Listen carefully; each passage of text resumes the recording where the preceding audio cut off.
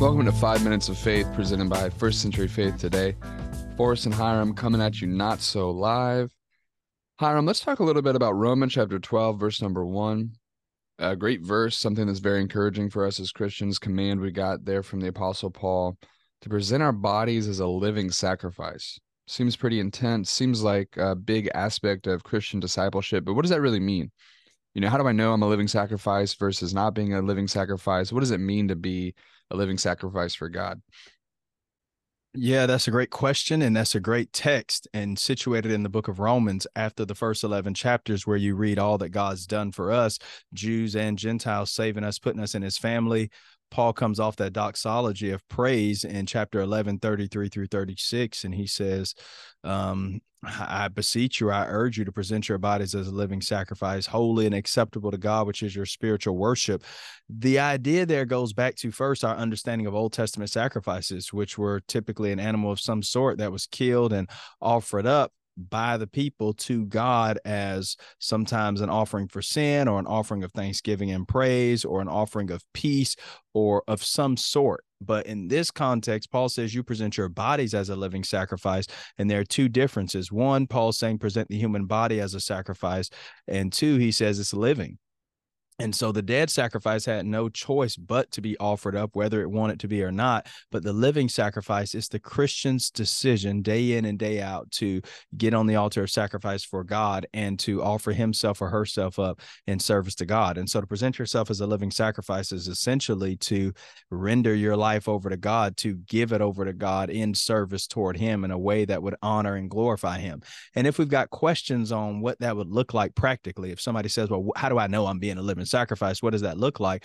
I would say read verses 3 to 21, where Paul says, don't think more highly of yourself than you ought to think, but to deal soberly as God has dealt to everybody the measure of faith, in the first 3 through 5 there. And then he talks about everybody using their gift in verses 6 through 8 and making sure that you find your place in the body of Christ. What has God gifted you with? Are you giving that back to God in Christian service? Are you using your gift, whether that's giving or leadership or service or speaking or whatever?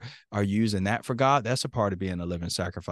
What about how you treat other people? Romans 12 and verse 9, Paul says, abhor evil, cleave to good, prefer one another. In verse 11, how we respond to hardship, our devotional lives in verse 12, rejoice in hope, patient in tribulation, continuing steadfastly in prayer. How do we deal with persecution?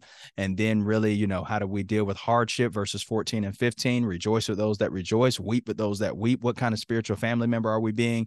And then in verse 17 through 21, Paul says essentially, how do you treat your enemies? Right? Don't respond in kind. Dearly beloved, in 19, don't avenge yourselves, but leave place for God's wrath. He said, vengeance is mine, I will repay. Romans 12 is an amazing chapter. It's not comprehensive of the Christian life and of all that would be required of somebody who's presenting themselves as a living sacrifice, but it's an amazing place to start. Paul has talked in Romans 1 through 3 about the human condition and sin, and 4 through 6 about what faith looks like and how we respond to God, and 6 through 8 about God's plan to bring Jew and Gentile together, and 9 through 11. And then in chapter 12, he says, in view of all that God's done, based on all that God's done for you, you present your body as a living sacrifice, holy and acceptable to God, which is your reasonable service, is how older translations render it. Some go with spiritual worship, but Paul's saying essentially the same thing, however you render it. He's saying it makes sense for us to serve God in view of all that he's done for us. Instead of being conformed to the world, be transformed, because our minds are changed in verse 2.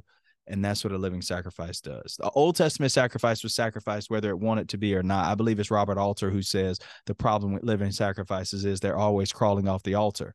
And that's up to us. We get to decide, am I going to put myself on the altar for God today, or am I going to just basically live for myself and do my own thing? Think about all that God's done for us, especially in and through Jesus, and let Romans 12 be the roadmap to just kind of quiz and question ourselves in our lives and say, am I being a living sacrifice for God? Am I being the person he wants me to be?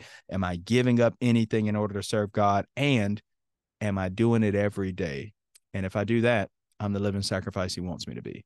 Absolutely. Great point. I love how you brought all of Romans 12 in there. I think that's part of the key there is if you keep reading, it kind of fills in some of the gaps of how to be a living sacrifice. So hope this 5 minutes has been encouraging, and hope that you can strive to continue being a living sacrifice for God.